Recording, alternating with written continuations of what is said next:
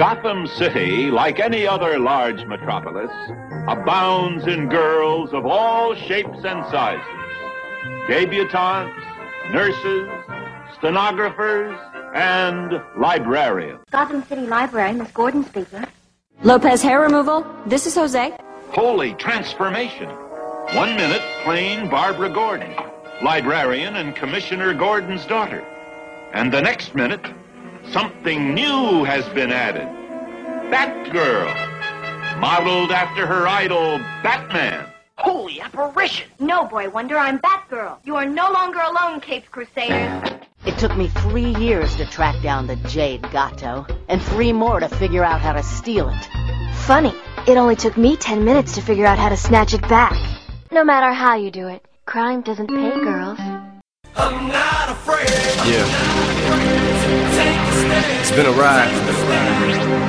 I guess I had to go to that place to get to this one. Now some of you might still be in that place. If you're trying to get out, just follow me. I'll get you there. You can try and read my lyrics off of this paper before I lay 'em, but you won't take the sting out these words before I say 'em. Cause ain't no way I'ma let you stop me from causing mayhem. When I say I'ma do something, I do it. I don't give a damn what you think. I'm doing this for me. So the world, feed it beans. It's gassed up. Everything's stopping me. I'ma be what I set out to be. Without a doubt, undoubtedly. And all those who look down on me, I'm tearing down your balcony. No ifs, ands, or buts. Don't try to ask him why, how can he? From infinite down to the last relapse album, he still whether he's on salary, paid hourly, until he bows out or he just bows out of him. Whichever comes first, for better or worse. He's married to the game, like a f you for Christmas. His gift is a curse. Forget the earth, he's got the urge to pull his from the dirt and the whole universe. I'm not afraid to take a stand, take a stand. Everybody, come take my hand, come take my hand. We'll walk this road together through the storm. Whatever weather, cold or warm, letting you know that you're not alone. Holler if you feel like you've been down the same road. And cut the crap. I shouldn't have to rhyme these words in the rhythm. Sawate. I'm your host, Stella, and I'm Kimberly Rockmore, your Watchtower News correspondent. And this is Batgirl to Oracle, the Barbara Gordon podcast, episode 59 for April MMXIII. Episode 59 is brought to you by this public service announcement. Mom, know you're cooking? No, no one's home but me. She'll know now. Fire! Call the fire department! Not from in there. Blowtorch! If there's a real fire in your house, your first job is to escape immediately. Fire spreads quickly. Call the fire department from outside the house. From a neighbor's phone! You got it. You're both safe. Your advice really hit home. Now I know. And knowing is half the battle. G.I. Joe! Batgirl to Oracle is also brought to you by MileHighComics.com, your new and collectible comic book store. Mile High Comics has an inventory of over 5 million comics from the gold, silver, bronze, and modern age, and over 100,000 trade paperbacks. If you're not into the vintage stock, Mile High Comics also has a subscription service called the New Issue Comics Express, offering a discounted price for comics ready to hit the shelves. Examples of the prices you may encounter are June's Batgirl number 21 and Birds of Prey number 21, both for $2.69. So if you're looking for vintage back issues or a great modern subscription service, be sure to check out MileHighComics.com. Yes, folks, you heard correctly. My good friend Kimberly Rockmore is back, and she told me, she doesn't really want to talk about where she's been, but hey, man, her job on this podcast is, of course, to talk about the news. So, Kimberly, what is going on? What bits of news do you have for us? It is great to be back here, and no, I don't really want to talk about what has gone down, but just rest assured that I certainly was thinking about all of you at any given moment, and it is a proud moment to really be back here on Batgirl to Oracle. Now, there are 2 bits of news, and one is directly related to Batgirl to Oracle, and just a reminder, folks, that the feed to BTO is in fact changing, so you need to go to iTunes to get that new feed. And remember, you're going to the Batman universe now to actually connect directly to the podcast to see when it's uploading, things like that. If you want a direct website link, it is thebatmanuniverse.net/category/podcast/BTO/feed. So remember to keep up to date with all the new episodes that are coming out. You definitely need to subscribe. The second one is a bit more fun news, and an artist that has been affiliated with Backroad to Oracle over the years, and of course her first album dropped a couple years ago. Bubba Moose has recently announced that her second, and also called sophomore, album will be released this summer 2013, so you can in fact look forward to a 5-single EP that will be coming for download and iTunes, of course. So if you enjoyed Bubba Moose's first album, you can certainly enjoy this second one. She will be taking some classics and really reworking them to make it something special, as only Bubba Moose can. So be sure to stay tuned for that album to drop sometime this summer. And now back to you, Stella. Man, it is great to hear those words again. Now back to you, and it's great to hear the wonderful voice of Kimberly Rockmore just back here again. It's been an absence, certainly, and people have been asking about her, so it's great. It is great to be back. No other news, really. Of course, Gail Simone is back on the book, so perhaps you read number 19, but we will not be talking about number 19 yet. We'll be on 18 this episode, so you can look forward to 19 in episode 60, and whether or not, it's a great return or if it falls short, but we're not there yet. So let's first talk about Detective Comics number 492, Vengeance Trail. The cover date was 1980. Writer Carrie Burkett, penciler Don Newton, inker Dan Atkins and Bob Smith, letterer John Costanza, and colorist Adrian Roy. Also included in this issue are 50 Million Tons of Soul featuring Rusty Krebs. No, you did hear me correctly. We Are Experiencing a Slight Delay featuring Man-Bat, and The First Bird featuring Robin. Alfred, crying, wakes Bruce up in the morning holding his uniform, saying that he is sure he will want to suit up as soon as Bruce reads the paper. Bruce reads the papers with the headline Batgirl slain by an assassin, grabs his uniform and calls Gordon, telling him that the murderer will be caught by that night. But before that, Bats, can you come over to my house? Okay, Commish. And why didn't the commissioner sound like someone who just lost his daughter? Well, because, shocker of all shockers, she's not dead. Batman isn't surprised, and Gordon is a little hurt because he wanted to be one up on Batman, as Batman is so often on Gordon. Batgirl then explains that she was in fact shot and fell from the building, but she caught the flagpole that held the Batgirl dummy, held on with one arm while she cut the dummy loose, and let it fall, called it, hello people, and then hid in the shadows as the assassin looked down. This has really gotten to Batgirl, so much so that she has decided to give up the cowl. Batman wants her father to talk some sense into her, but Gordon actually believes this is a good decision for his daughter. In downtown Gotham, General Scar gives a silver star to the Cormorant for carrying out the execution of Batgirl. They then talk about a trap meant for Batman at a costume shop. Later that night, Batman swings to the costume shop, which he found after seeing the label on the Batgirl dummy's outfit. Batgirl considers her father's line of work. Gordon talks about the nightstick from the first years on the beat and explains that he needed to do his part to help people, else he couldn't expect others to do the same. He talks about Batman and how he admires/pities him, and what he thinks about his lonely life, his origin and training, and war on crime, as Batman gets ambushed in the costume shop and beats up the perps that were lurking there.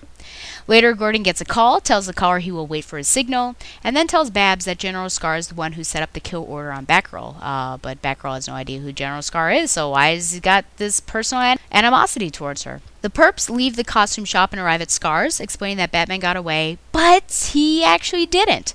Scar explains that he scanned everyone with an X-ray, and Batman is actually hiding inside the night suit. Scar then decides to take time out to tell his own story. And as a young chap, he read of Caesar, yes, that's right, Caesar, Lee, as in Robert E., Napoleon, then lied about his age to join the army, but he basically became a janitor, failed the officer examination, got the scar on his face from a bayonet, and then deserted in order to find his own army. Doesn't he seem like a wonderful guy? We end this chapter with Batman hanging in front of a firing squad. Chapter 2, At War with General Scar. Batgirl, with her arm in a sling, decides she needs to go help Batman out, but is scared, and struggles as she attempts to swing across the city, then decides to hail a taxi to where she needs to go. She remembers the assassin having a security card with a rook on it, which is the symbol of the Crac des Chevaliers building, a place with heavy security. She goes there, knocks the security guard out, hears gunfire, and makes her way up the building. Meanwhile, Batman avoids the gunfire in the secret room that he's locked in, gets out of the chains, and attacks the men in the room. Batman gives a signal to Gordon. How he was not searched after he was captured is beyond me. Scar gets away, and Batman gets trapped in a room with miniature tanks and airplanes with actual weapons. Batgirl is 2 rooms away from Batman, freaking out because she sees her would-be assassin. She gets over her fear when she sees that the Cormorant is actually more afraid of her because he believes the Batfolk actually are inhuman. She then knocks him out and then goes in the next room after Scar. Batman happens to be losing strength in the room that he's in. Gordon is trying to figure out which floor to go to. Batgirl bursts in on Scar and takes him out, stopping the toys that are going after Batman, basically saving him, just as Gordon and the GCPD come in to take out the trash. The story ends with Batgirl realizing that she too needs to use her gifts just like her dad. Well, it's been a while since we've had a 2-chaptered story, and it's been a while since we've had a Batman and Batgirl team-up, though I don't know if we could call this particular story a team-up, to be honest. It's pretty interesting to see Alfred really broken up about Batgirl's death in the beginning, because you really don't see many, if any. I really can't recall off the top of my head any interactions between Babs and Alfred, or Batgirl and Alfred, though it does make sense that Batman, at least at this point, has had some interactions with her and has become close with her. So it is interesting to see how they reacted to this news. I thought it was a little odd, Batman coming through the front door of Gordon's house in the morning. It's not really something that you do, either the front door or the daylight. Then we got Batgirl's explanation. How was she able to hang onto a flagpole if her arm was shot? And she's hanging with one arm. I mean, she's probably $130 because she's taller than I am and, muscular build, or at least gymnast. So she's holding with one injured... Ugh, it's ridiculous. I don't believe it. And no, you can't say it was the other arm, because it was her right arm if you look at it. So that was the one that was shot. A little dramatic. Batgirl wanting to stop fighting crime. Worse things than this have happened to her. Worse things will happen to her. So why is she all of a sudden so frightened that she wants to give it up, call it quits? We have a repeated panel, if you catch this, where one of the bad guys calls the general a loony and the other says he has a right since he's the top crime boss. And we actually saw this in the previous issue, 491. So that's interesting. Kind of only see that in cartoons nowadays. We get another pep talk from Commissioner Gordon. So he's doing a good job as father, but apparently Babs just doesn't listen, because the last pep talk was when she lost her Congress seat, and now we've got this one. So if she so soon forgot the other one, how long is it going to take her to forget this second pep talk that he gives her? I like the panels where Gordon is talking about Batman and what he thinks of him while Batman is actually in the costume shop and fighting. I just think it's really laid out well. Oh my gosh, this night costume. How is Batman able to get so far as the headquarters in that strange night costume when only one other person of the perps, of the bad guys, is in costume? Like someone from Pirates of Penzance. Wouldn't the other perps think it odd? Wouldn't they realize something was off? And then, of course, conveniently, we have an X-ray scanner that tips Scar off. Of course, doesn't everyone have one of those? Why isn't Batman concerned that he's captured? Surely this wasn't his plan. And why didn't they search him and take his utility belt? Because he's Batman, and that's like the first thing you should do. Scar's backstory. I'm glad we interrupt everything to get his backstory, but I guess I complain when we don't get villain's backstory. He wants to be a soldier, but he deserts, and he still thinks he's a good soldier, and he's like the best there is. Ugh, what kind of thinking is that? Suddenly he's basically the bad version of a non-super Captain America. Why does Batgirl all of a sudden decide to go after Scar? Why not just let Batman finish the job? Is this a convenience of the story to help, or to have her help Batman? Because really she doesn't know that he's in need. She doesn't know who General Scar is. She doesn't know her father's plan. Where did this all come from in the transition from Chapter 1 to Chapter 2? The hideout suddenly of General Scar turns into X-Mansion with a danger room inside, just things coming out of the wall to attack Batman. Oh man, and then Babs is paralyzed with fear at the thought of going after her assassin, which does not at all seem like the Batgirl that we've seen Silver Age onwards. This seems like the new 52 Batgirl that we saw in fact, Batgirl #1, which is terrible. I just don't want to see it in these past issues. So it's just really strange. I mean, I can see her getting shaky because we saw this, when her political career took a nosedive, but she gets over it. I mean, she's a stronger character than that, so to see her acting like this is really weird. The Cormorant turns into a coward, I think, too easily for someone with his military career and all of, the assassins, and to just believe this supernatural nonsense that the Batfolk are just unnatural beings and can't be killed. And this, unfortunately, I think makes Batgirl seem all the more cowardly and weak. But thankfully, Jim Gordon and his advice again comes through, and I'm just wondering if this is going to be a recurring storyline where something bad happens, and then he comes through and talks to her, and it gets better, and something bad happens. I enjoyed seeing Batman and Batgirl in the same story, but they're not necessarily working together. But it is great to see how much Batgirl actually means to the rest of the cast. And how fortuitous that this story actually comes along around the same time that Damian has died in the present comics, because I think that this really resounds there as well. I wonder why Batgirl is starting to be portrayed as a weaker character and consistently second-guessing her self-worth. Are the editors seeing her at the end of her line of stories? Are we going to see her come to an end soon? Character assassination, dragging it through the mud? I guess we will see.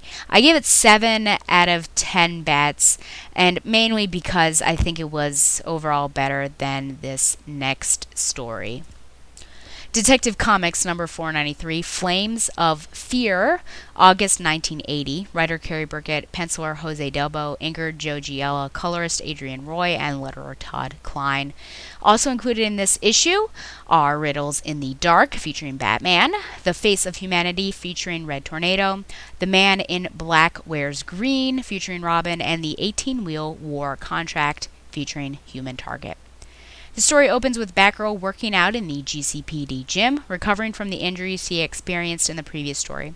She is ready to get back into action, but is bemoaning the fact that she does not have a place to work out of her own like Batman. Later, at her new job at the Humanities Research and Development Center, the group is discussing a new housing plan that the city is considering, and Barton believes this is an unacceptable plan. Babs is bristled by this, since people of the neighborhood are in desperate need of low-rent housing. Barton cites the fact that while the HRD is supposed to solve urban problems, it also needs to encourage cultural development in the city, and tearing down the Winston Theater to make room for the housing goes against number 2. But a politician like Babs wouldn't understand. Babs says she understands the conflict, but the entire plan should not be scrapped, and she will make a personal investigation of the area and report back tomorrow. On the way out, Babs wonders why Barton continues to battle her when her thoughts are interrupted by Richard, who offers to help her. A short while later, Babs makes her way to the Winston Theater, where she finds protesters outside the theater unable to discuss their grievances. Then she spies a fire, changes into Batgirl, finds 2 men escaping the scene, and goes after them to investigate when they pull a gun on her.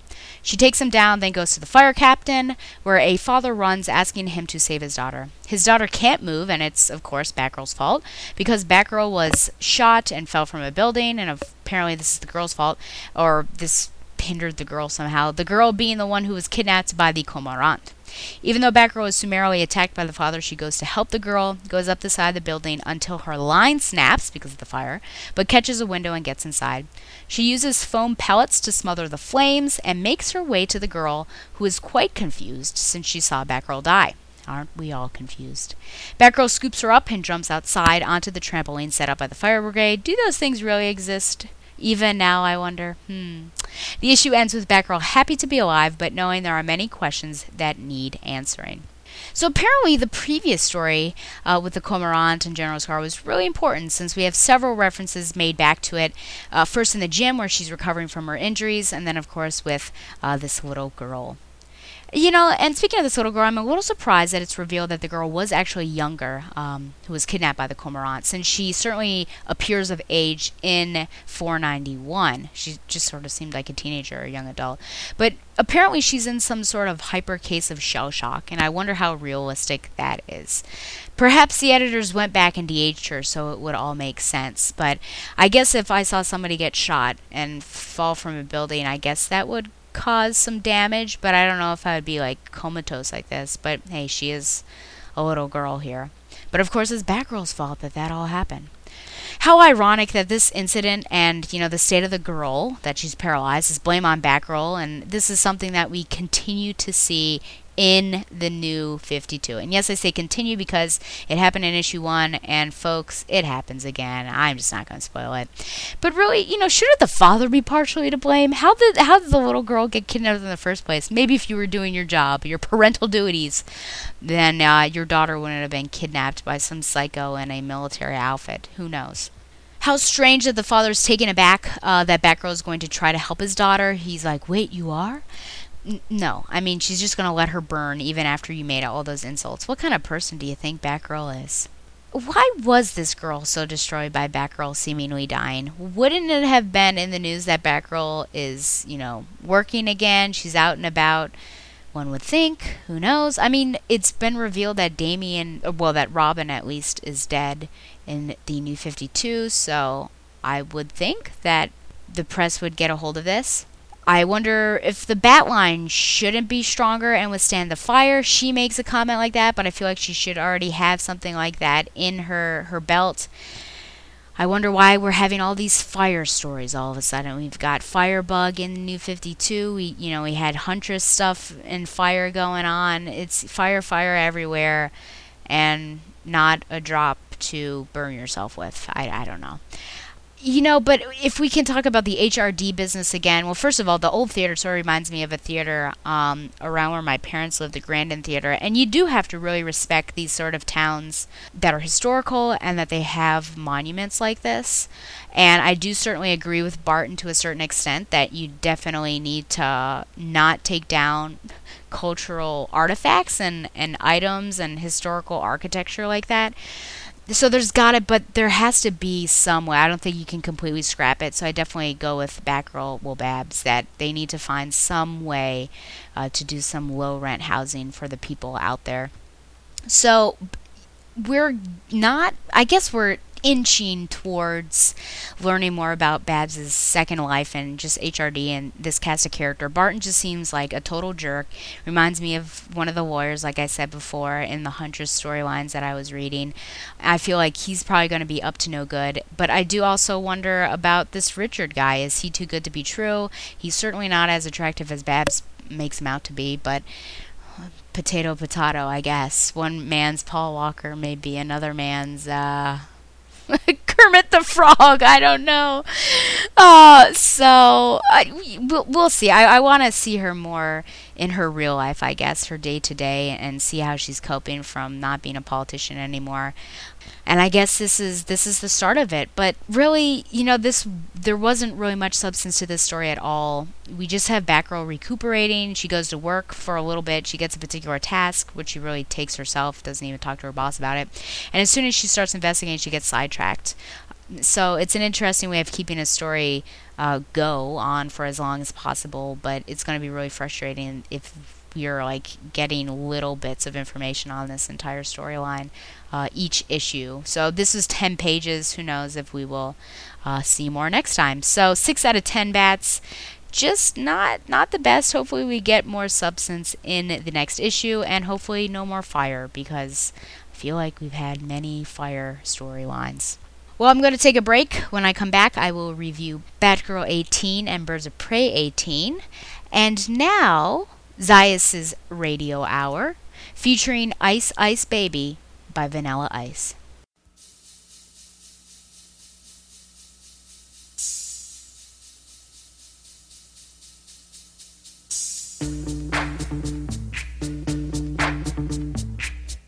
Yo, VIP.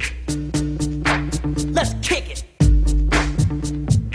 Ice, ice, baby.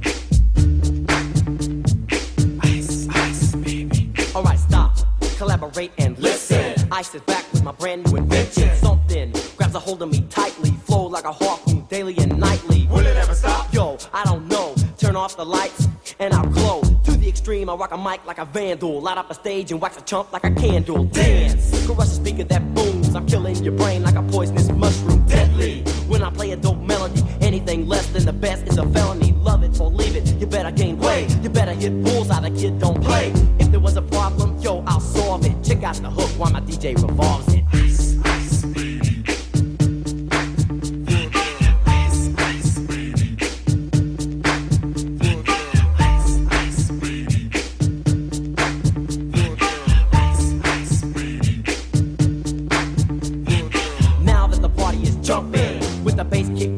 Vegas are pumping, quick to the point, no faking. Cooking MCs like a pound of bacon, burning them, being quick and nimble. I go crazy when I hear a cymbal and a hi-hat with a souped-up tempo. I'm on a roll, it's time to go solo. Rolling, hit my 5.0, put my rag top down so my hair can blow. The girl is on standby, waiting just to say hi. Did you stop? No, I just drove by, kept on, pursuing to the next stop. I bust a left and I'm heading to the next block. The block was dead, yo, so I continue to A1A. Girls were hot, wearing less than bikinis. Rock men lovers, driving Lamborghinis. Jealous, cause I'm out getting mine. Shade with the gauge and vanilla with the 9. Ready for the chumps on the wall. The chumps acting ill because I'm full of 8-ball. Gunshots ranged out like a bell. I grabbed my 9, all I heard was shells falling on the concrete real fast. Jumped in my car, slammed on the gas. Bumper to bumper, the avenue's packed. I'm trying to get away before the jack is jacked. Police on the scene, you know what I mean? They passed me up, could run it all, the dope fiends. If there was a problem, yo, I'll solve it. Check out the hook while my DJ revolves it. Ice, ice, baby.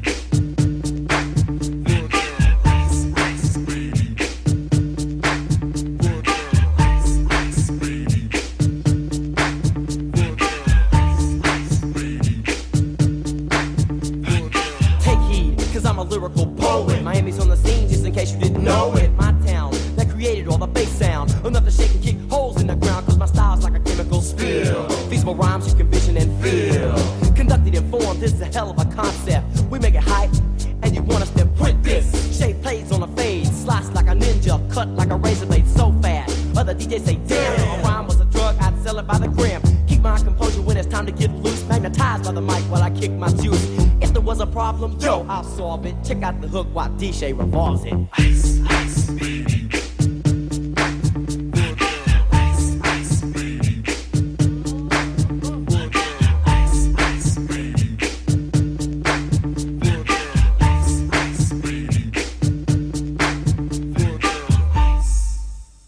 Get out of here.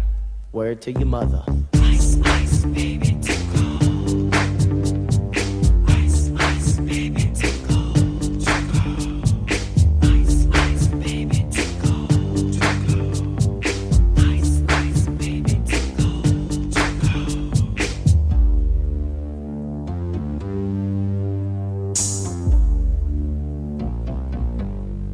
Well, welcome back. Let me ask you this, friends, listeners. Now, you may kind of know me, I guess, to a certain extent, just from listening to me for these 3 years, but sometimes I have like these fits of laughing and craziness, and I promise you I am on no substances, and I don't drink. And, just take, for instance, if you listen to the Batman universe or last year's, I think, April Fool's, where Joker took over, right? And then Joker talks, and just that craziness that I just couldn't stop it.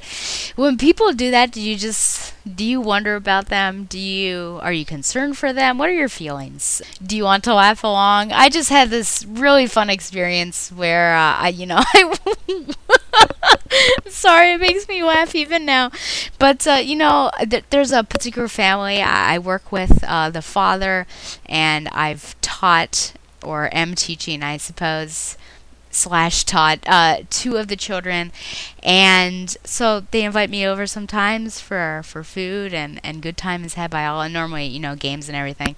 I don't think after this past experience that I will ever be invited over again, but I do have to say that it was just enjoyable. And I guess my question is, do you ever find quotes or like certain moments that you cannot forget, and so either you keep repeating those moments in your head and they still make you laugh, or you keep repeating quotes over and over and really it just never gets tired? Because that happens to me sometimes. And I guess I'd have to go into a full-length story on what goes down, but they're just, blessings to you and to that family, just because I think when you encounter those moments that just can bring a smile to your face, even like in your darkest woes, I think that those are the moments. Those are some of the moments and perhaps the reasons why we have these really dark moments in our lives and these pits of depression, because if you don't know what low is and the bottom sort of that you can fall and feel, then how do you know what true happiness feels like? And it was just really funny, but it's getting close. I have to go and record a podcast for the Batman Universe Collected Edition, and so it's almost time for me to leave. And the father says, "Kids, after Miss leaves, I'd like you to go to your room." And I was just thinking, man, it's been sensory overload for this family, and he's got to go in and shut the blinds and put on a siesta mask and listen to Enya, and just needs to get away from the world. So I made fun of him a little bit about that, but we shall see. I'll keep you updated if I ever get invited back to that house ever again, because it was pretty chaotic. But if anything, single life is difficult sometimes, and you want someone to be with you, I guess. Or it's more difficult not because of the romantic side, but just because you're just you're by yourself. But I really encourage you, if you are single, to really almost put yourself out there. I'm not suggesting go to bars or anything, but I actually joined a Christian's 20s group on Meetup, and I've made some good friends there. And the first time is always the toughest, because you just got to put yourself out there. But it's moments with this family that just make I don't know. You just got to find the blessings in life, and they are certainly one of them. That just forget all the troubles that you sort of go through, and have fun for even if it's just 3 hours of laughing constantly with basically no air.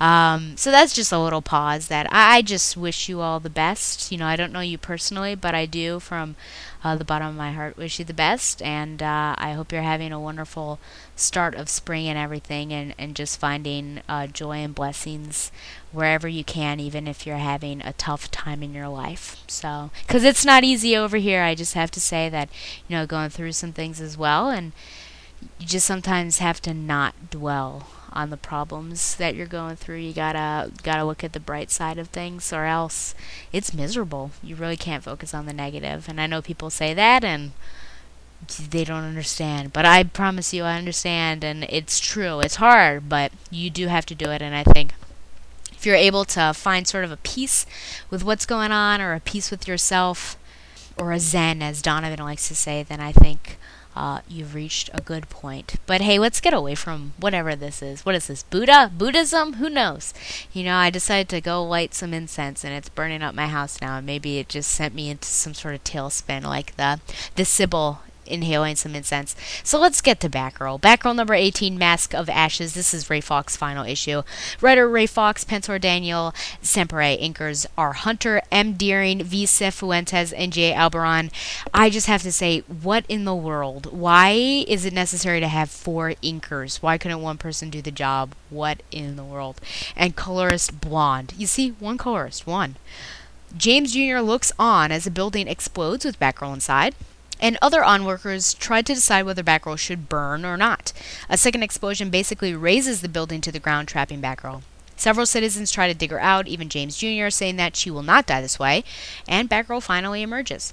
Later, at GCPD lockup, one of the clowns recently arrested tells Bullock that he will get his one day.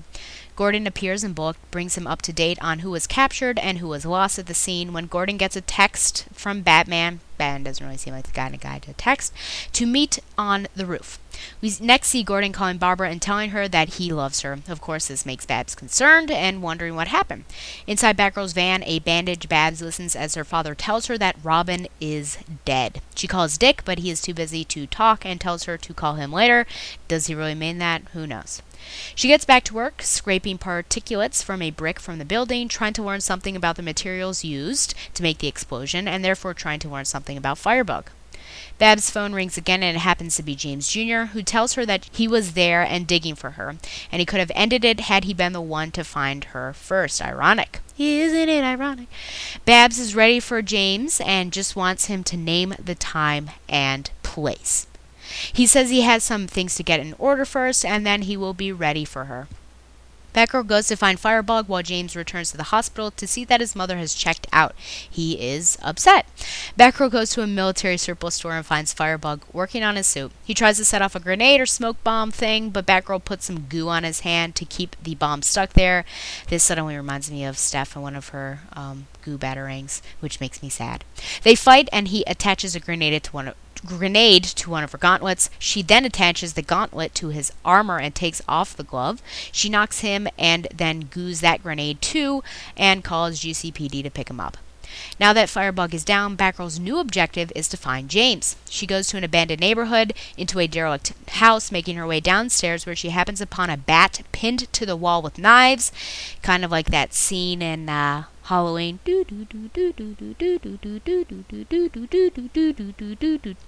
Saying, "Hello, Barbara. Barbara." Nice try. We see James in a house, seemingly across the street from the derelict house, with blood on his hands, making it seem like he killed the occupants of the current house that he is in. Saying that it is his turn, calls his mom and says he went to visit her.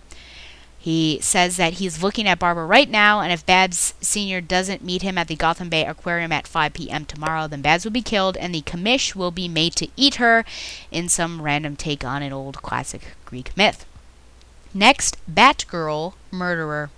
Well, again, we've got James seemingly coming to the rescue, if only to kill her later on. Again, why? This is the second time this is happening. Oh, man. You know, I don't know. Originality basically only happens once. You only have to put something forth once. It doesn't have to be repeated. I'm also getting the Spider-Man vibe again, as people don't know whether to help her or let her die. What kind of people are you to even say anything like, that person should burn? Really? Now, as the building got destroyed and razed, I do wonder how Firebug was able to get out if Batgirl, who was actually really close to the window, was not. Again, thinking that it's weird that Batman texts the Commissioner, that the Commissioner hasn't even heard about death of Robin in the papers. And why do you think Batman is telling Gordon? You know, does he want someone to talk to, since apparently he can't talk to his own family? He's really upset with Alfred. Who knows? Why does Gordon call Babs? Is it just because she is his daughter, as Robin was Batman's son? Or does he know something more? I don't know. And Babs doesn't seem too beat up about Damian, does she? I mean, she doesn't really cry. Maybe she gets somewhat emotional. On a scale from 1 to 10, it looks like a 2 to 3. What a brief moment. So is this cover really worth it? The solicitations were really big about all the death of Damian Wayne, Robin covers, and we talked about this on the Batman universe, and it's just like there's one for Catwoman, all these things, and a lot of them just don't really apply, and this was one of the ones that really just does not apply as well. Why doesn't she call Bruce? Is the death of the family issue really that bad that she can't call him? You know, I think a death begs you to drop everything and really help someone out, and I think that a person's true character comes out in situations like this, and right now Babs' character is falling flat.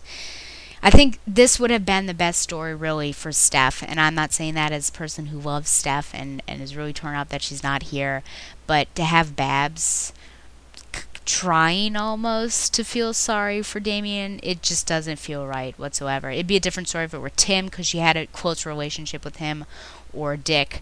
But Steph was the one who knew Damien well, and she was the one who was trying to really get him to be, the 10-year-old boy that he was, and not this assassin, right? To actually live life and have fun and experience what fun is. And I think she would have been as equally affected as Dick, but Babs, no. I do wonder, Babs calling Dick first. What is the relationship like? He tells her he's busy and to call him back. What exactly is he doing that he's so busy? I thought she didn't want anything to do with him, and he obviously, I don't, it's very confusing. Who knows? There's so many distractions going on in Batgirl right now, as in the book, but at least Batgirl can put James Jr. to the side for a moment and focus on Firebug, so I do appreciate that. Whether that's realistic or not, at least she's able to get the job done. I like the investigative / CSI work that she does in order to find the army surplus store that Firebug is holed up in, really showing her intelligence there. And of course, the fight that James and Babs are planning really seems like some sort of schoolyard tussle. Name the time and place. Who says that now? How can nurses not notice a new doctor? Or is it really as easy to get into a hospital and pretend to be a healthcare provider as it seems in Pretty Little Liars? Maybe I should try one day and see if I get arrested, and then I can podcast from inside of a jail cell and tell you that no, it's not as easy. But apparently it is in fiction, I guess. That's why they call it fiction. Batgirl fights well against Firebug, but it does beg the question of how realistic that was, since he was military trained and she's just a ballerina and doesn't have her gymnastic skills anymore. She has some smart moves, but I just wonder if he could have taken her out rather than the other way around, and just an easy way to get rid of the character after 2-issue arc. Then Batgirl goes to some random neighborhood through a tracking of James' phone call. The narration says that the whole neighborhood has gone south, but I do wonder how there are still nicer houses there, and especially the one James is sitting in has a really nice child's room, and someone was obviously living there. James narrates all the ways he could have killed Babs as she made her way through the house, and I actually have to agree with him. The narration doesn't really show how crazy he is as much as it shows that she was really not careful as she made her way through. The bat pinned like a butterfly reminds me of the Black Mirror by Snyder, since James stabbed both of Babs's legs, if you recall that. I do. It gives me nightmares still. As she sat in her wheelchair. Basically, James is going above and beyond his normal crazy psycho nature and is seeming like some sort of Tantalus mixed with Hannibal Lecter, making his dad eat Babs. So this is Fox's final story, and I wonder if he knew where Simone was going to pick up, or if she had to follow his lead this time, which, who knows, it seems like Simone trumps everyone now. This particular issue was not as strong as the previous, and in fact, even the narration seemed to drag, which I appreciated the narration in the previous issue, but not as much here. I don't particularly like the death of Damien slipped in just to have it in there. I think there needs to be a purpose and more emotion behind it, and Babs just doesn't have enough of a connection with him to make it worthwhile. So, hearty farewell to Fox. He gave it a good effort. I mean, I guess it was an okay job. It was only 2 issues, so I don't know if I can really say more than that. But I'm interested to see where Simone picks up and how she does as she picks up the trail of James Jr. I'm going to give this 6 out of 10. 6 out of 10 bats. And that brings us to our final book, Birds of Prey number 18, Burning Cold. Nice little oxymoron there. Writer Christy Marks. So this is Christy Marks' first issue here on the book after Swarzynski. Penciler Romano Molinar, inker Vicente Cifuentes, and colorist Chris Sotomayor. Somewhere in Gotham, at the lab of Victor Freeze, aka Mr. Freeze, we see an unmasked Talon half stuck in some ice with icicles pinning his hands to his shoulders. Off-panel, Freeze is threatening more cold, since that is what really puts the Talons down, unless he is given information. The Talon refuses, and Freeze gets someone off-panel to destroy him and says that the next Talon will be dealt with in a different manner. Later, at Black Canary's dojo, Batgirl and Black Canary, don't call them Babs and Dinah around the new members, discuss Condor and Strix staying at Dinah's dojo while F creeps against a wall. Dinah is still uneasy about Strix, and for good reason, as we see Condor and Strix sparring, and Strix is holding nothing back, destroying one of Dinah's mirrors. Ruh-roh, will an evil mirror person come out? Wah, wah, wah. Dinah tells her to get in control, which apparently Strix takes offense at because she goes at Dinah destroying a punching bag before Batgirl is able to stop her. What's up with that? Apparently she's hungry. Condor is helpful and talks about making omelets. I guess omelets are the new waffles of 2013. Batgirl checks out. Ev confronts Dinah about her issues. Dinah tells her there's nothing to talk about, and Ev won't return until she will. Dinah goes to a diner and speaks with a 99-year-old named Grandma Walton. Just kidding, Miss Eddie, who tells her that forgiveness has to begin with the person that you see in the mirror every day, which actually is a very good quote there. Dinah takes this short conversation with her back to the dojo, where the others quickly begin arriving, saying that they got a text message from Dinah. Suddenly, the dojo becomes freezing and the ceiling collapses, bringing Mr. Freeze down with it. The birds go to work. Ev's hands with guns in them are frozen and she is knocked out. Dinah is frozen in a block of ice until she screams her way out. Condor uses his TK, telekinesis, to knock Freeze slightly out. And what does Freeze want? Well, he wants Strix, the Talon. He tries to convince them that of course she means nothing to them, so why risk their lives? Batgirl asks Condor to thin out the mist, and while he struggles to do that, the team realizes that Starling is gone. They check her phone, which was left behind, and find that Freeze is asking for a trade in 1 hour. Next, a cold day in hell. So this is the first issue with Marks.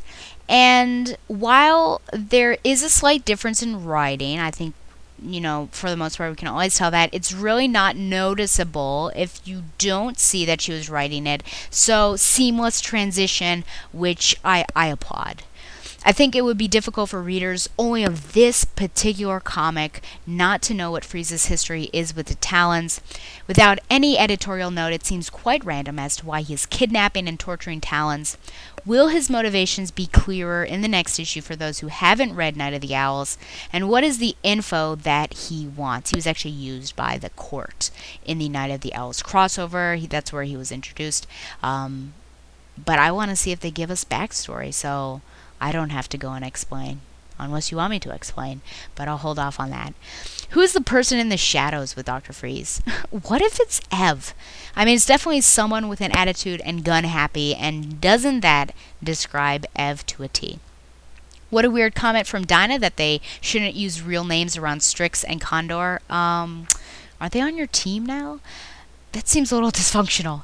And what a dramatic / stupidly comical scene that Strix goes baddie and that explains that she's hungry. I mean, and then we have Condor acting like Rachel Ray. Did we just switch to some sort of 60s TV show? Walton's in the dojo?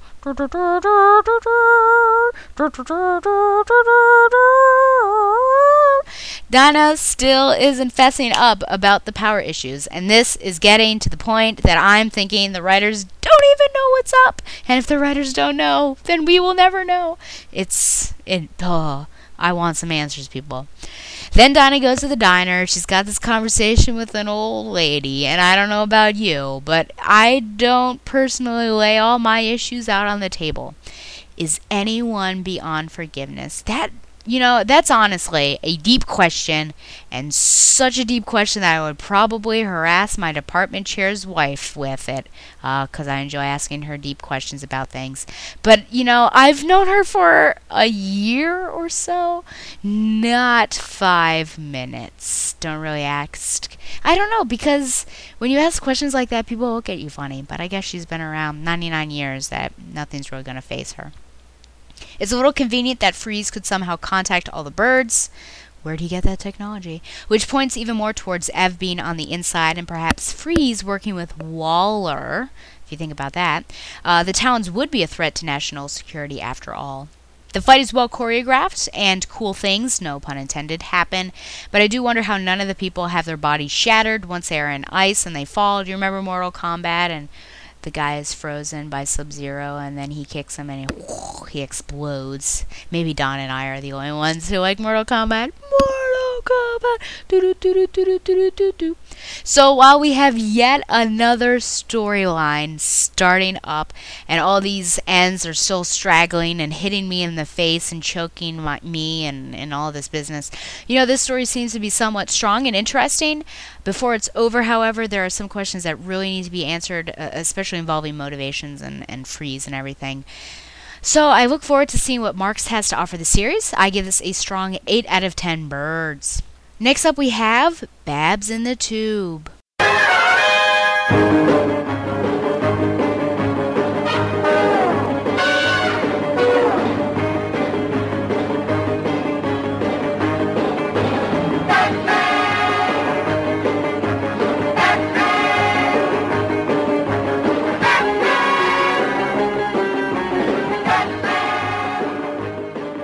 Remember, this is the segment where I examine an individual appearance of Barbara Gordon in the media, whether it be TV or film, and currently I'm watching the 1966 Batman TV series.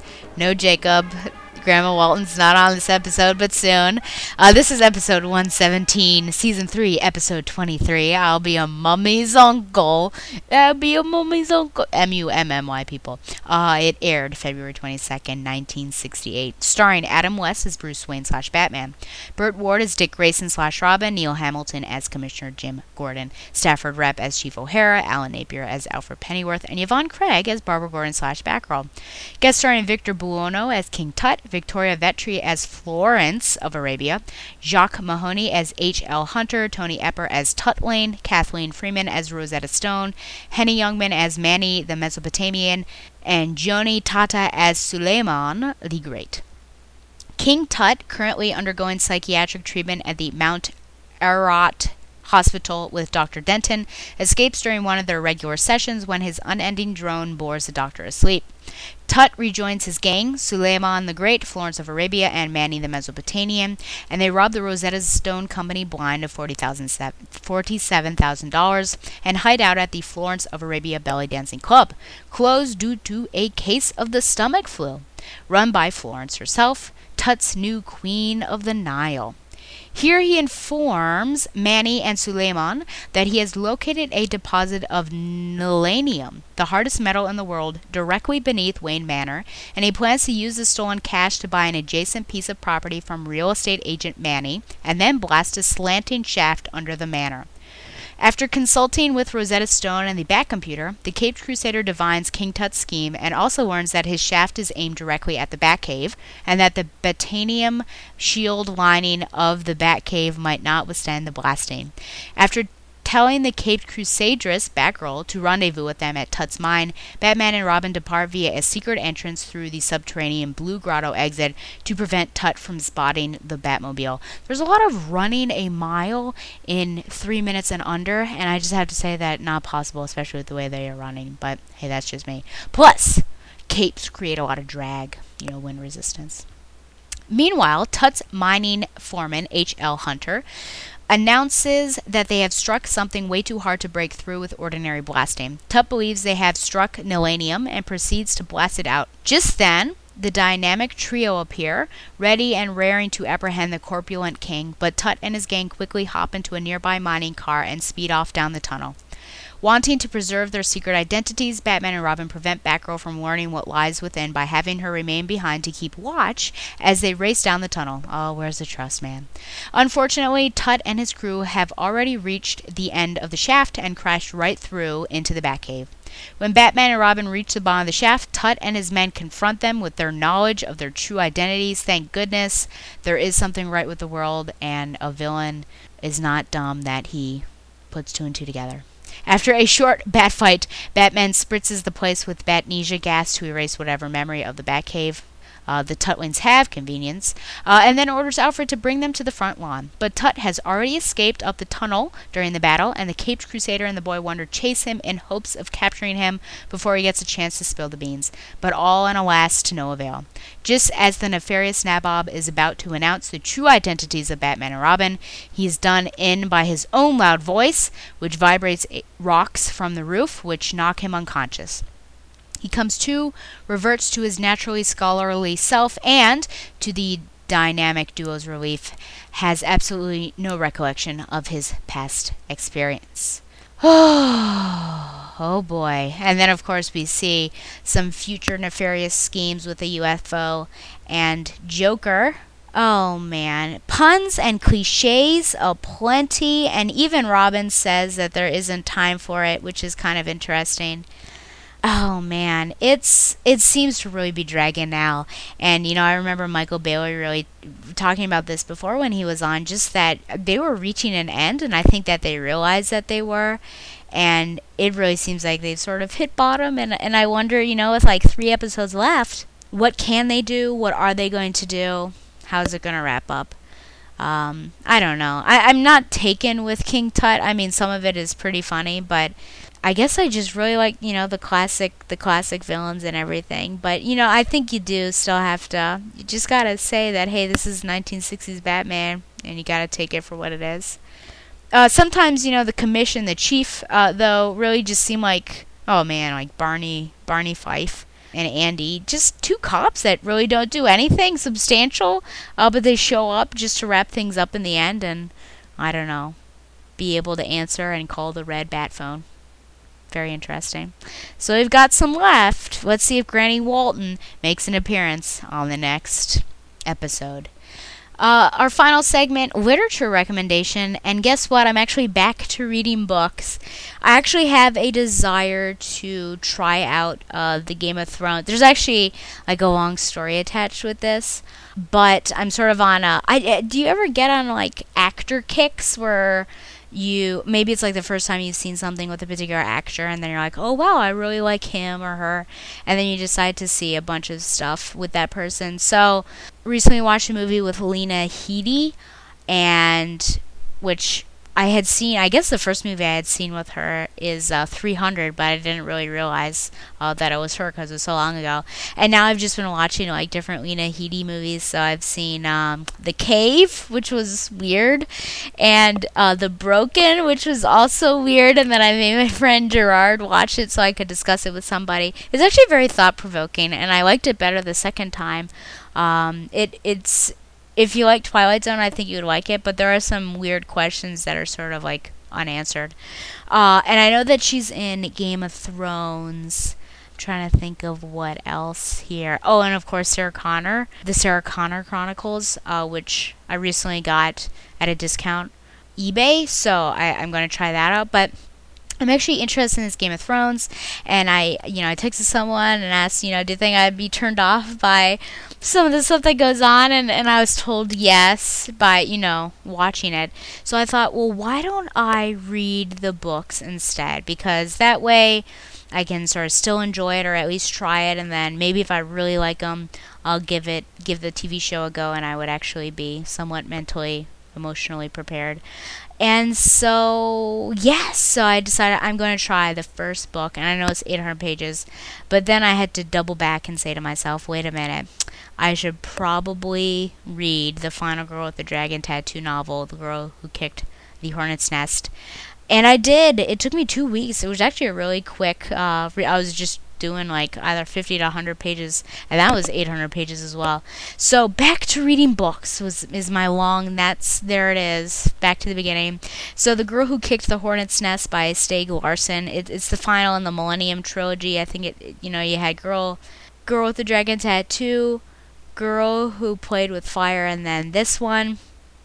And Lisbeth is recovering in the hospital, and Mikhail decides to investigate a lot with the government, and everything for the most part is pretty well wrapped up. I was disappointed that there weren't, again, the reason why I didn't as much enjoy the middle book is because, Lisbeth and Mikhail just weren't in it together. It's just like 2 separate storylines, and that's the same thing that happened here. Is just sad. At the end, there's sort of a nice tie-up with them, and Mikhail may have a good future, which I totally called the girl that he was going to get together with in the end. But it was actually, I think I liked it better than the middle one, but I still think, the first one, even though it's probably the most disturbing, is my favorite, just because I like their interactions and getting to know Lisbeth and seeing seeing those two together. So, I mean, again, yes, I totally recommend it. I'm pretty sure I recommended Girl with the Dragon Tattoo, but with the caveat that you should be older and able to withstand what, I don't suggest someone under, 17. If you watch R-rated movies, you should probably be 17 to read this as well. So, but I think they're good reads. And so next I'll be reading Game of Thrones. So go into DC with the 8th grade, and I will be taking that with me. So hopefully I can survive the bus ride by reading that book. But yeah, so back to books, at least for a short time. And I'm looking forward to trying something new. Remember to send any comments or questions to batgirltheoracle@gmail.com. And also be sure to look for that new feed either on iTunes or thebatmanuniverse.net. And actually, if you go over to podcasts, it's the one at the very top on thebatmanuniverse.net. So you can definitely check that out. And Dustin's been putting the old episodes up, so things should be there. Once again, thanks to Mile High Comics for sponsoring Batgirl the Oracle, the Barbara Grimm podcast. Thanks also to TV.com for the episode summary for I'll Be a Mummy's Uncle. If you're going through some trials and tribulations, I just want you to know that I have every bit of faith and confidence in your strength and abilities, that you can overcome them. And I know that there are tough times. It just as we've witnessed with Boston, but I think that all of us we're really tested. But I think it's possible to learn from these experiences. I don't know what sorts of things we can learn from such a travesty like Boston, but just learn from the trials that we're put through and grow from them, I think. So I just want you to take heart if you are going through some stuff. Know that you're not alone out there, and I'm thinking of you. So I may not know your name, but I'm certainly thinking of you. So take care, and hopefully if you're not in Colorado, some of the crazy, man, I wish I could have gone snowboarding this spring break, I have to say. But if you're not over there in Minnesota and you're enjoying some of that warm weather, yeah, get out there and have fun. And take care, and I will talk to you guys soon. Looking forward to it. But until next time, fly on, Babs lovers. Just plain Barbara Gordon, masquerading for a lark as she rides into the night on her special Batgirl cycle. Who knows? Is the dynamic duo destined to become the triumphant trio? Only time will tell us more about this dazzling daredoll. I love a happy ending, don't you?